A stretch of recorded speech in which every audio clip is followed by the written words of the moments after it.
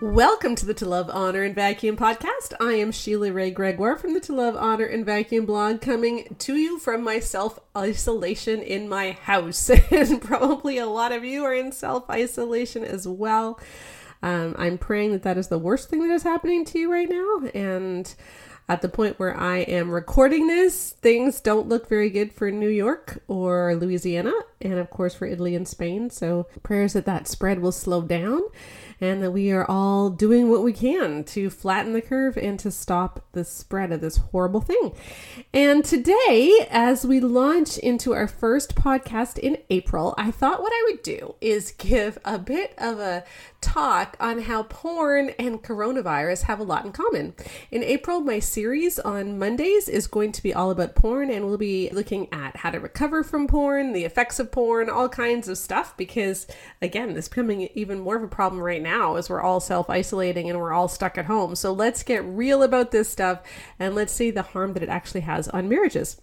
So to open today's podcast, where I'm mostly going to be answering some reader questions about porn, I thought we could just take a big step backwards and say, why is it that porn is bad in the first place? One of the problems that I think that we have as Christians in fighting porn is that we see porn too much like a sin. I'm not saying that porn is not a sin, by the way. It's just that really is far too simplistic a way of seeing porn. And I think that it obscures the real harm that porn is doing. So let's just look at this on a bit of a continuum, okay? Things can be wrong because God says they're wrong. Sometimes that's the way we define sin. You know, God makes a list of things you're not supposed to do, and then you don't do those things because those things are sin. And that's certainly true, absolutely. But as you grow in your faith, as you mature in your faith, as you get older, you see that it's not just that God arbitrarily said, don't do this.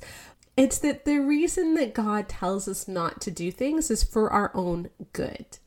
So God wants to protect us, and so he's going to put these rules in place to protect us and to push us towards good behavior and to protect us from the consequences of bad behavior. And that is certainly true as well. But what I want to suggest is that there's something that's even deeper than that. And so let's take a big step backwards for a minute and take a look at what is it that God is trying to do in our world. And I believe that God's aim is to reconcile the whole world to himself. He wants to put things back in order, and things got very out of order when sin entered the world. So in essence, what we're talking about is a cosmic battle between the kingdom of heaven and between the kingdom of this earth and the prince of darkness who has his way right now on the kingdom of this earth. When God wants to reconcile the world for himself, what he's really doing is he's reclaiming ground for the kingdom of heaven principles. Okay, when we pray, your kingdom come, your will be done. Like, may his will be done on earth. As Satan tries to claim more ground, we're going to push back, we're going to stand at the gates, and we're going to protect this. And then we're even going to reclaim some of the territory that Satan has won. That is what God's plan is for us to do, is to reclaim that territory. But what does that look like? What does it look like to reclaim things for the kingdom of heaven? Well, the problem with sin is that it distorts God's creation. Anything that distorts God's creation does that. But when we distort things that are particularly made in the image of God, we create a bigger problem than other things that we can do. So we can distort God's creation in many ways, but when we actually distort that which is particularly made in the image of God, it's far more serious. And God made human beings in his image, male and female, he created them. And as he created them, part of the way in which we're made in God's image is that we are made for relationship and for intimacy. Sex really is the ultimate way of living that out. It's the most intimate that we can be. It's the ultimate knowing of two people and experiencing something together. See, what pornography says is that sex is not about knowing. Sex is about taking. And if it's not about knowing someone, it actually erases that person's personhood. It completely dehumanizes and objectifies. It rejects the image of God and makes us only into receptacles. And incidentally, that's why every man's battle fails. And I was talking about this last week on the blog, and why the way that we interpret the do not deprive verses is often very off too. Because sometimes as Christians, we end up agreeing with porn's definition of the problem. Okay? Because what porn says is that sex is all about the physical. And porn focuses on using someone rather than knowing someone. When we agree with porn, we push people towards kingdom of darkness principles, and we push them away from kingdom of heaven principles. Okay? Christ wants to reclaim everything for himself. And Christ says that we are made in the image of God. We are made for relationship. We are made for intimacy. We are supposed to serve one another. The kingdom of darkness, though, it's about taking and using. It's about taking people and using people. The kingdom of heaven is about knowing and serving and intimacy and love. So when Every Man's Battle, for instance, says that you need to bounce your eyes because women are dangerous and because women can cause you to lust, then Every Man's Battle is actually agreeing with porn's definition of women, that all we are is objects. And it's not seeing women as someone that is inherently made in the image of God, that we're supposed to be in relationship with and that we're supposed to respect. Okay, to ignore a woman because she might be dangerous is to make her simply into an object. And that's actually agreeing with the kingdom of darkness. If we make the do not deprive verses to mean, ladies, you're not allowed to say no to intercourse whenever your husband wants it, then we're reducing sex to something physical. It's no longer about knowing someone. It's no longer about intimacy. It's just about doing it. All right. And that is not kingdom of heaven principles. And too often we miss this progression of what sin really means, and we focus on the very infantile definitions of sin. You know, it's wrong because God says it's wrong, as opposed to the deeper issues of why it's wrong, which is it distorts something that is made in the image of God, and it's actually agreeing with kingdom of darkness principles rather than with Christ, who wants to restore the world to himself. So if we're going to fight this stuff, that's the big picture that I want you to have, is that we want to go out there and we want to reclaim things for the kingdom of God. We want to operate on Christ principles, on Jesus principles, and not on the kingdom of darkness principles. Okay? And of course, porn is also bad. And I don't mean to minimize this. This is perhaps the most serious part of it as well, because it actually harms people. All right, it's not a victimless crime. So much of porn that is on the internet is actual sexual assault. Like, it is rape. When you're watching porn, you are masturbating to people getting raped, or to children getting raped, or underage girls getting raped. And so many of the people in porn videos were sexually assaulted as children and as teenagers. They have sexual trauma in their background, and when they're doing this, they're doing it out of sexual trauma. So porn harms because it harms actual human beings, and it harms because it mars the image of Christ in us. All right, so now let's move on to coronavirus, okay? I've got 4 things that I want to tell us about porn and coronavirus and how we can see them in kind of the same way. And the first is this: some are going to get sicker than others. We all know that there's a whole lot of people who have been exposed to COVID-19 and are asymptomatic. And you don't look any different, and you're actually not acting any different. Here's why this matters.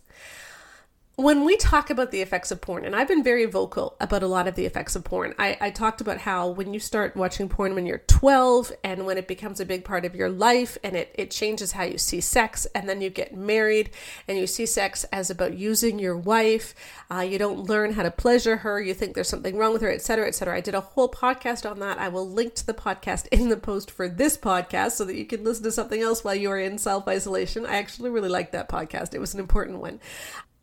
But porn can have great effects on us. It causes erectile dysfunction in many guys. It changes what people want in bed, all kinds of stuff, really horrendous stuff. And we'll be looking in April at some of those effects. But I want us to also understand this, which is that not everybody experiences the worst effects. Doesn't mean the porn isn't bad. It doesn't mean that it's safe to try it a little bit, because not everybody gets sick. Just like coronavirus, you want to completely stay away from it. Absolutely. But let's remember that not everybody experiences the terrible effects. And the reason that's important is because sometimes, especially for women, we get so grossed out by what porn can do that when we find out that our husband used porn in the past, we see them as being these huge perverts who now have their whole sexuality marred. And actually what studies show is that a lot of guys actually don't have some of those major effects, and they're able to get over it. There's a whole movement online. It's called the NoFap movement, NoFap. And basically what it means is quitting porn and masturbation cold turkey. It's a secular movement. It's not affiliated with the church whatsoever, although a lot of Christians have participated in it. They've got Reddit threads, they've got websites, all kinds of things. What they challenge guys to do is to go 30 days without masturbation and pornography. And often when guys do that, they find at the end of the 30 days, a lot of sexual function improves. They find themselves thinking a lot more clearly. They feel a lot less clouded. I know a guy who's a medic in the military who hears from a lot of guys who come to him saying, "Doc, I don't know what to do because all of a sudden it's not getting hard anymore. Like I've got erectile dysfunction and I don't understand this because I'm so young." And he says, "Quit porn for a month." And they're like, "What?" And he says, "No, seriously, just quit porn for a month." And then 30 days later, they come back and they're like, "Oh my gosh, you're so right. I can't believe this. This is amazing. Everything's back again." Some people can quit porn relatively easily. And when they do, a lot of these things go away. Some people that doesn't happen with, and we're going to be looking at a lot of that this month. I received so many letters from women whose husbands don't want them anymore, who are into porn, who are rejecting them completely, who are asking them to act out porn, all kinds of terrible things. Absolutely. But I just want us to keep that perspective, is that just because your husband confesses to a porn use does not mean that he's this incurable pervert and it's going to take years and years and years to get over it. It might. Okay. And for some guys, it does. Just like some people get coronavirus so badly that they need ventilators, but some people don't. And so it's important when you find out that your boyfriend or your fiance or your husband has used porn, that we understand how deep those effects go, because they're not always the same. And we don't want to freak out unnecessarily. And we also don't want guys to feel like this is helpless and I'm never going to get over this. I think a lot of it, to keep using the coronavirus illustration, is like the concept of viral load. For those of you who grew up before the chickenpox vaccine, it probably went through your school, probably went through your family as a child. And the last person in your family, the last sibling to get chickenpox, you might know, always tended to get it the worst. And that's because when you catch it from someone at school, you often get a much lower dose of it. So you don't get as big what they call a viral load. And so you might not get as sick from it. But your sibling was breathing in your air constantly. And so they get a much bigger dose. And I saw this in my nieces and nephews. My final niece to get it, she had chickenpox up her nostrils, in her ears, like just everywhere. She was in agony. Whereas the first kids in that family to get it, they weren't as bad. And so the more exposure you have, often the more symptomatic you're going to be. And that's one way to think of viral load when it comes to porn. How much exposure have you had? How much have you watched it? Another way to think of it is how much have you allowed your thinking to be distorted by pornography? How much have you embraced the way that porn sees women, the way that porn sees sex, the way that porn sees men? Because some guys, I know they've watched porn, but that's never been what they wanted. And they fought against it all the time. And they really didn't want to be watching it. And then when they did manage to quit, they actually found their sex lives weren't that impacted. And they actually could have great sex with their wives. So a lot of it depends on how much of you actually agreed with what porn has done. So we need to be realistic about pornography, but I also don't want us to be alarmist. Because sometimes I think we blow up the problem as being so big that we give it more power than God has. And God is bigger than pornography. Jesus can change us. The Holy Spirit is bigger than pornography. Just like, remember in the 80s, for those of you who are as old as I am, there was a huge movement to get real about spiritual warfare. And people were seeing demons behind every corner. And we were taught to rebuke demons constantly throughout the day. And it was as if we were putting all of our emphasis on Satan. And greater is he that is in us than he who is in the world.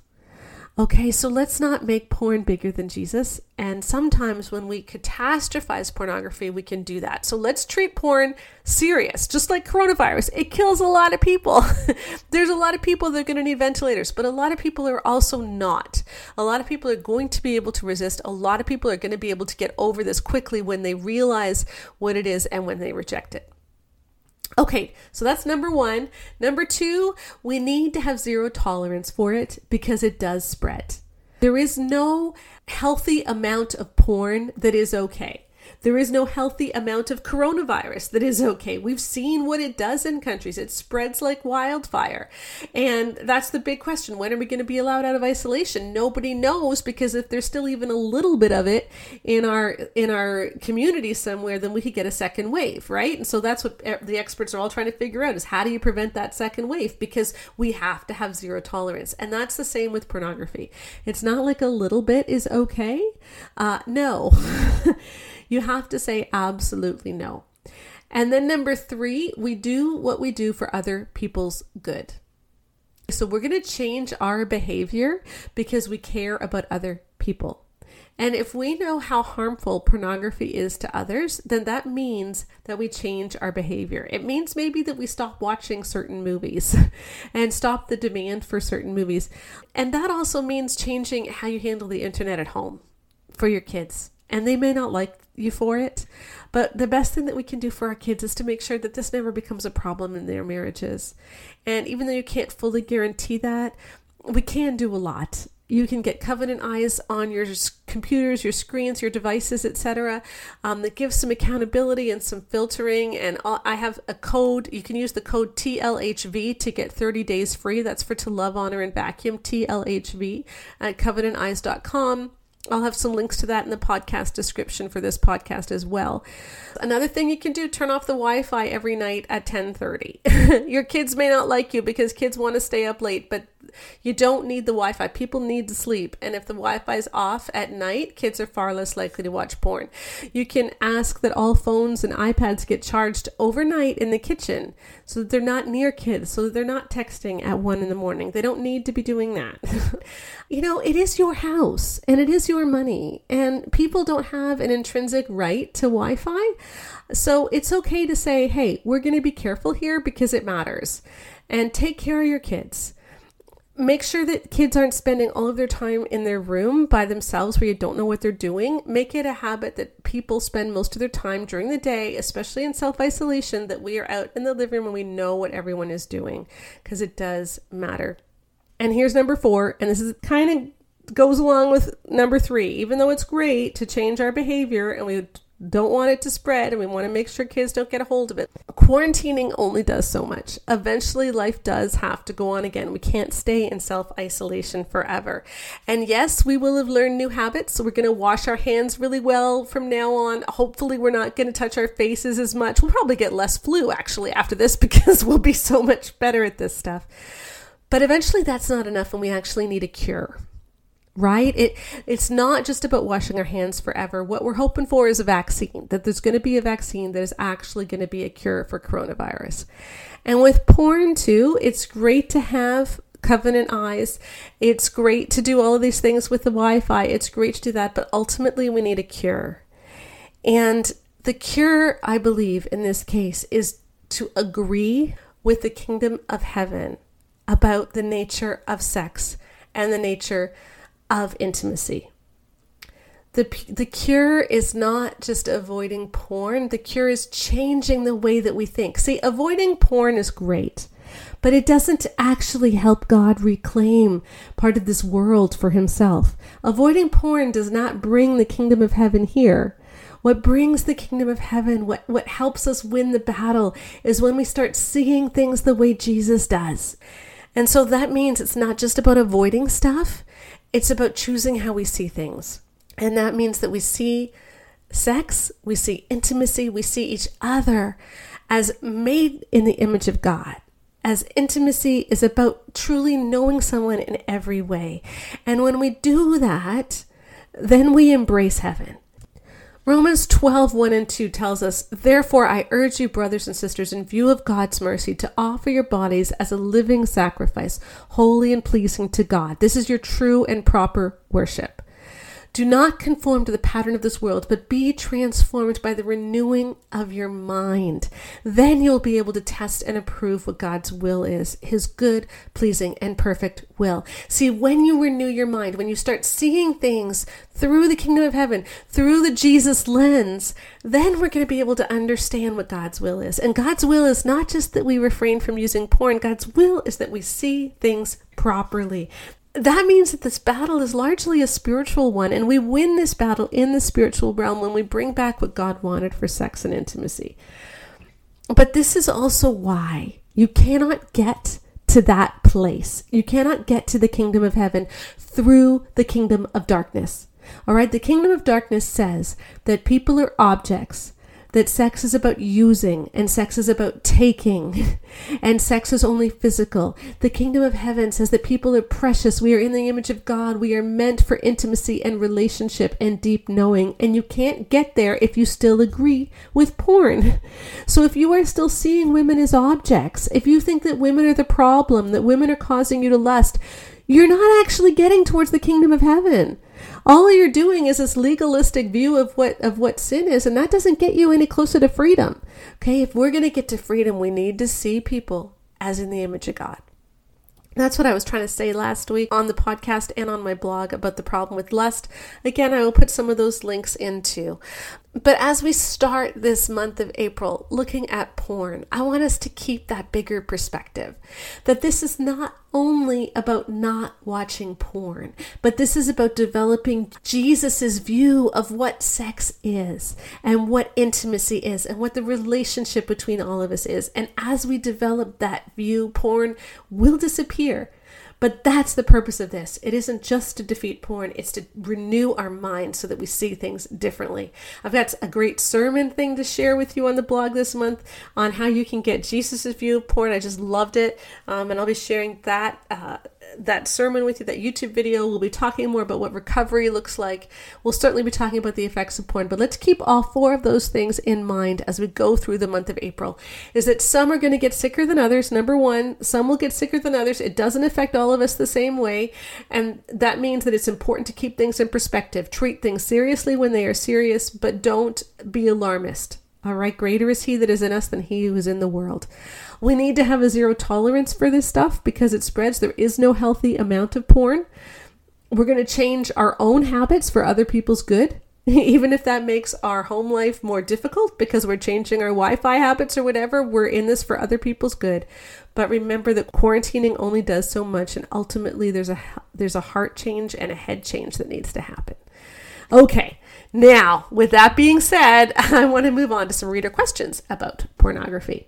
Here's the first question, kind of a difficult one, so just triggering here, people, we're going to get a little bit explicit, but here we go. She asks, before we got married, my husband was a porn user. Lately, he has started asking to act out some of his fantasies. He likes it when I submit to him, likes spanking, and is interested in bondage. These are things I'm not comfortable with because I worry he's just acting porn out with me rather than sex being a mutual loving act. He's always been kind and not cruel, but bondage freaks me out. I brought it up with him, and he has said that porn was a replacement for me rather than me being a replacement for porn. The submission part I'm getting okay with. I'm definitely an in-control person in most of my life, and it's good for me to let him be in control too, but my worry is the spanking, tying up stuff. Any suggestions on how to be more okay with this? And any suggestions for alternatives? You don't need to be more okay with this. It's okay to be, no, because sex is supposed to be an ultimate knowing. It's not supposed to be a taking or a using. And I don't even know if he's trying to act out porn as much as it is that he is acting out what he has learned about what sex is. Exactly what I just talked about. He is seeing you through the lens of porn and seeing sex through the lens of porn, the kingdom of darkness, rather than the kingdom of heaven. If we want to enjoy a sex life that is part of the kingdom of heaven, again, it's not enough just to get rid of the porn. You have to actually change how you think about sex. And so I would get him to listen to the first part of this podcast so that maybe he can see what part of the problem is. And do stuff like the Sexy Dares. Take a look at my 24 Sexy Dares, where it's all about finding out what's fun by focusing on each other and on each other's arousal. We don't need to use each other. Right now I am writing the book, The Great Sex Rescue. And one of the chapters is on freedom from sexual sin. And one of the concepts I'm bringing up is that the way that we see sex is so related to how we see the kingdom of God, kingdom of darkness, the way that we've already talked about. In this bondage thing, that is so true as well. So let me read you another passage from the Bible that can give us more insight into this. Matthew 20, verses 25 to 28, Jesus says this: "You know that the rulers of the Gentiles lord it over them, and their high officials exercise authority over them. Not so with you. Instead, whoever wants to be great among you must be your servant, and whoever wants to be first must be your slave. Just as the Son of Man did not come to be served, but to serve, and to give his life as a ransom for many." The kingdom of darkness is very enticing because it lets us be the ruler of it. And a lot of us, we want to lord over people. We want to have power over people. Power is seductive. And when that becomes a big driving force in us, we're going to see it lived out in sex, because sex is so highly personal. It's so related to how we think about our own identity. When we make sex into lording it over someone, into using someone, into power, then we are agreeing with the kingdom of darkness. And the reason so many people are so drawn to this idea of power in the bedroom, and are so drawn to the idea of violence in the bedroom, is because we've agreed with the kingdom of darkness. I'm not trying to be a prude here, people, okay? I'm all for different positions. I'm all for trying a lot of different things. I'm all for spicing things up, absolutely. But power and using someone does not have a place in the bedroom. And that's because it is expressing sex and intimacy in a way that is aligned with the kingdom of darkness rather than the kingdom of heaven. We need to get over that. You need to renew your mind. You need to see things differently. You need to talk this over with your husband and say, no, I am not okay with that. And there is no way to get okay with that, because you don't compromise on this stuff. And if you're uncomfortable, it's for a good reason. And so say, no, I am more than willing to try all kinds of other things that are fun and sexy and spicy. Absolutely. But sex is not going to be about power. It is going to be about love and intimacy in our relationship.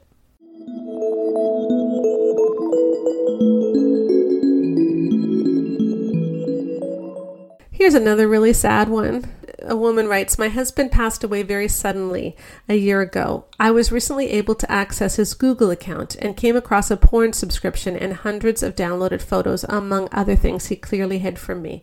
I'm so angry and I feel so betrayed. I've worked so hard processing and walking through my grief over his death, and now I feel like I'm back at square one. We were married for over a decade and had several children together. My memories all feel clouded by this. What else did he lie about and hide from me? How do I reconcile what I know now with the man I thought I knew? And how do I let this go and forgive when there can't be a real resolution? I am so sorry. That is so difficult, and my heart just breaks for this woman. Like I said before, not all pornography has equally bad effects. And if she was married to him and they had a good marriage and she felt intimate with him, hold on to that. It doesn't mean it was a lie. Okay? A lot of people, they're lured by porn, but it doesn't change necessarily how they see you, and it doesn't change necessarily how they see sex. It's just something they find really tempting. Some people, it really does change it, like that first husband, but this one, it may not have. And so if you had real intimacy with him, if you felt very close to him, don't let that be robbed from you. You can still hold on to that. Not everybody has the same effects. And so he may have honestly been, truly in love with you, truly enjoying sex with you. This was just something he battled with, and he didn't want to battle with it, but he did battle with it.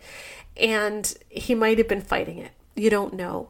The other thing is, none of us is perfect, and all of us have things that we would prefer that no one else knew about us.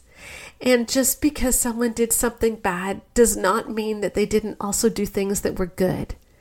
And that something bad that he may have done doesn't need to take away from the great dad that he was or the great husband that he was. He wasn't perfect. Absolutely. And he did betray you. But that doesn't mean he didn't love you. And that doesn't mean that he wasn't a good dad. It may have been something that he didn't even want to be doing. And what he did want to be doing was he wanted to be married to you and he wanted to have these kids. Those are also choices that he made. And so don't see his entire life through the choice that he made to get subscribed to that porn site or to download those pictures. That wasn't his entire life. It was part of his life, but it wasn't his entire life.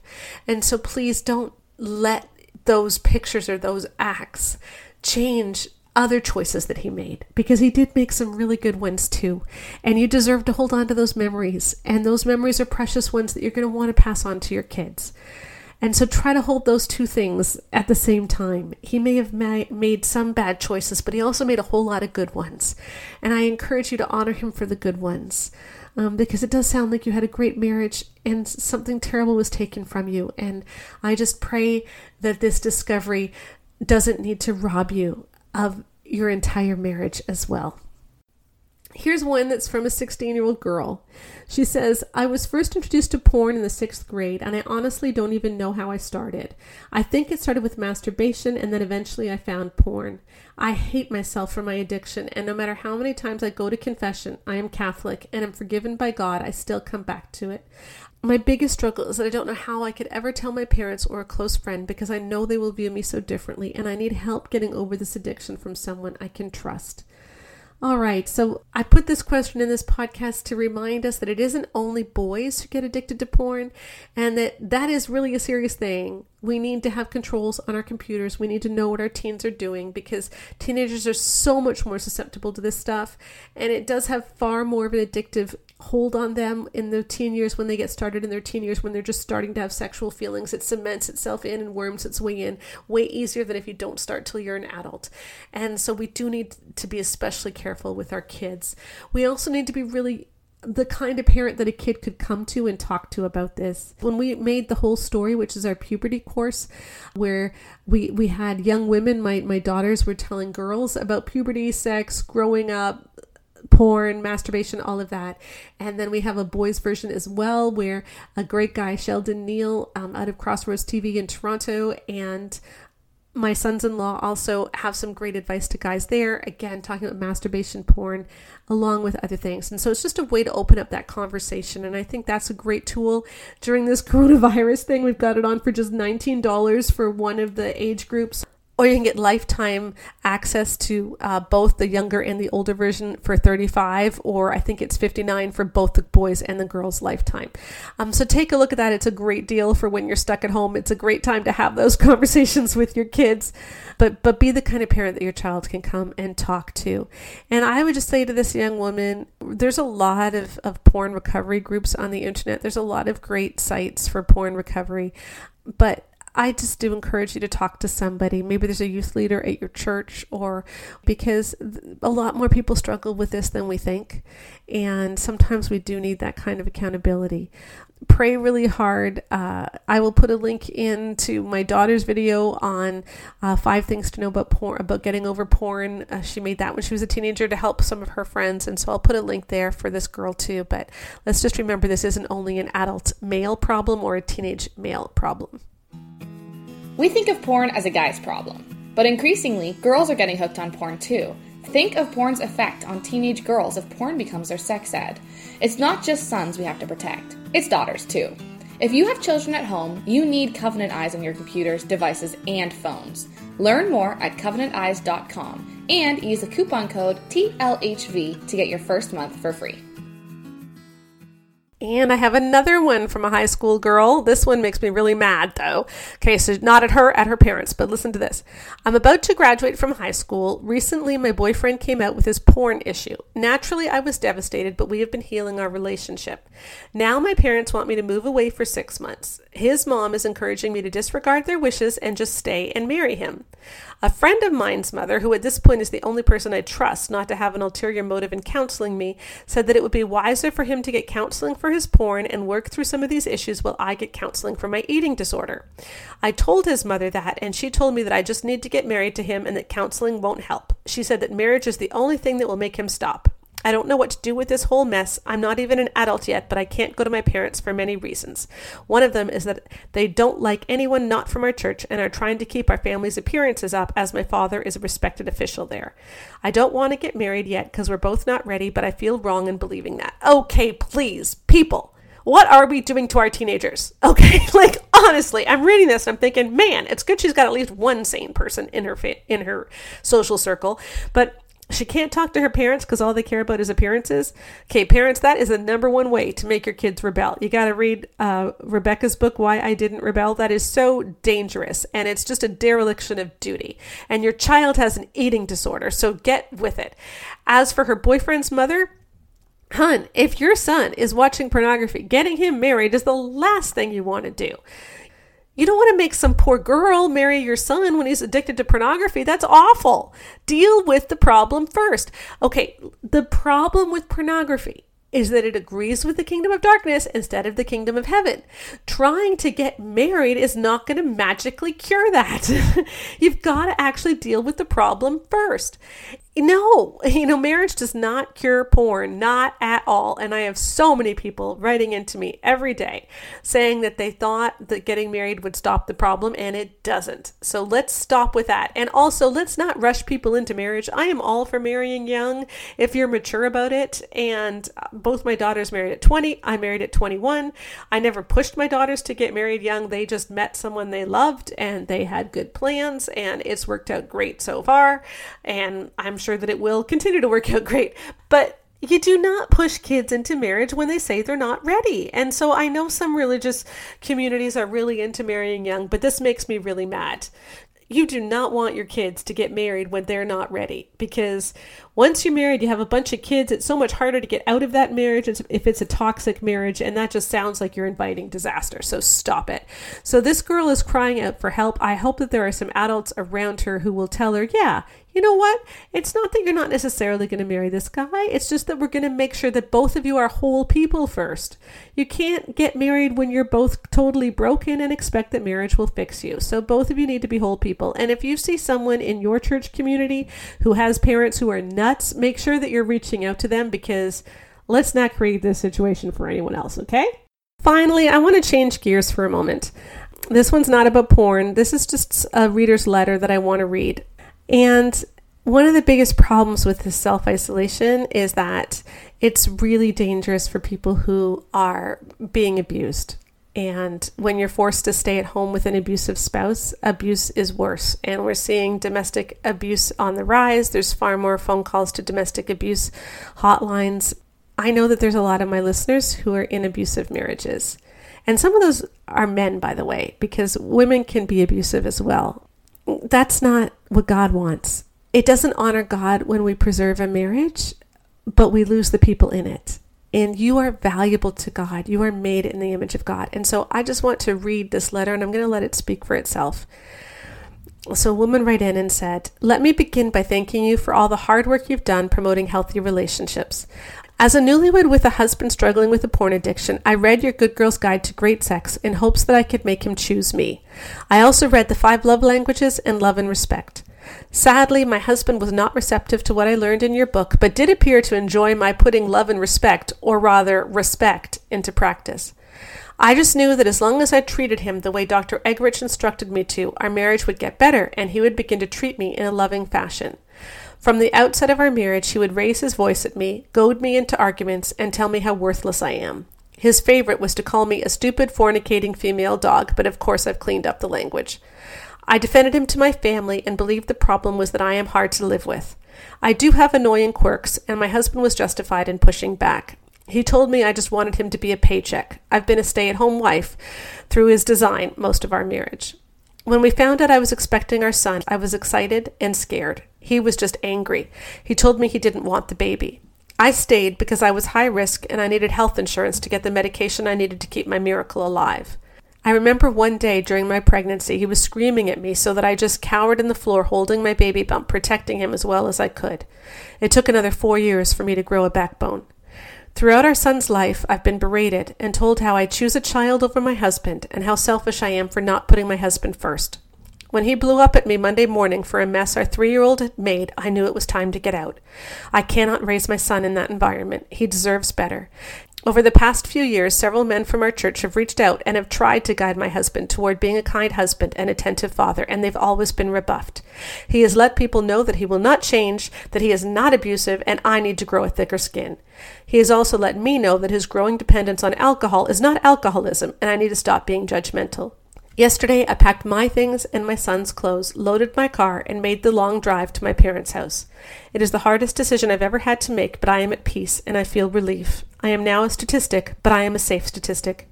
Your letter to focus on the family helped give me the confidence to know that despite what I've been told for the last decade, I deserve better. I've known for a while that my little boy deserves better, but I've been scared of what people will think. Today, in spite of my fear and putting my pride aside, I did something I've not done since before my son was born. I submitted a job application. With the Lord's and my parents' help, I will get back on my feet, possibly finish my BA, and raise my son in a healthy, godly home. In summation, thank you for being a voice for those of us afraid to speak out. Thank you for showing me that I am not responsible for my husband's actions. Thank you for helping me to realize it is okay to remove myself and my son from an abusive situation, even though it's mental rather than physical. You have helped me break the cycle of abuse in a sweet little boy's family. That letter was written a little over a month ago, and so I pray that this woman is okay and that maybe she got a job before this whole self-isolation thing happened so that she has something to go back to. And I pray safety over her and her son, and I'm so glad that she did get out. But I know that there are others of you listening who haven't gotten out, and that this right now is a dangerous time for you. And so I just want to encourage you, if you are being abused, please reach out and call an abuse hotline. You can Google what the number is in your community, but please reach out and call. It's not okay for you to be abused. All right, as we wrap up, I know that was really heavy, but I have some good news, okay? This one's actually kind of exciting. So as we've been writing The Great Sex Rescue, one of the things that we've had to do is create a rubric, and those of you who are teachers or will know what I mean, where you have a marking guideline for essays, where you know if you're going to mark them on a scale of 1 to 5, you know what a 5 would look like, and you know what a 3 would look like, and you know what a 1 would look like. Well, we created a rubric with 12 different measures, and we defined what a 0 is up to a 4. So you can get a maximum score of 48, and we've been looking at all of the top-selling Christian marriage books, about 15 of them, and the top-selling Christian sex books. And I'll tell you, a whole lot of them were scoring really, really badly, like really badly. But this weekend, I read 2 books that actually ended up scoring well. Intimate Issues scored really well. And The Gift of Sex by the Penners was amazing. And so I know that I say a lot of negative stuff about a lot of books, but yeah, I was really encouraged this weekend to read some books that did really well on our rubric and that are really helpful. And so, yay, way to go, Gift of Sex. I thought that book was amazing, was really good, much better than any of the other really educational books about sex, like the kind that tell you what each body part is, et cetera, and how to achieve orgasm and how to deal with all kinds of sexual problems. I thought it was just great. So I just want to give kudos where there's kudos due, and I was happy to see that some books are healthy. And I even wrote a post this week about something that I thought they handled really well in the book. So you can go back and look at Tuesday's post. I will put a link to it in this podcast as well. So thanks for joining us on To Love, Honor, and Vacuum podcast. I know it's been a heavier podcast, and this week as we look at porn on the blog, hopefully we'll be able to start with that bigger picture perspective of what the issues are. The podcasts this month are not actually going to be about porn because we're talking about porn so much on the blog. Instead, we're going to look at some of the books that I've been reading for this rubric, some of the ones that didn't score quite as well, and Rebecca and I are going to walk through them. I'm going to read some excerpts to her. She hasn't been prepped for this one, and we'll just do her response live. It'll be a lot of fun, so get ready for those coming up next week for the next 3 weeks. And meanwhile, hopefully self-isolation will not last too much longer, but if it does, may you still have a lot of fun with your family. And everybody, let's just keep safe and let's just keep praying for our world.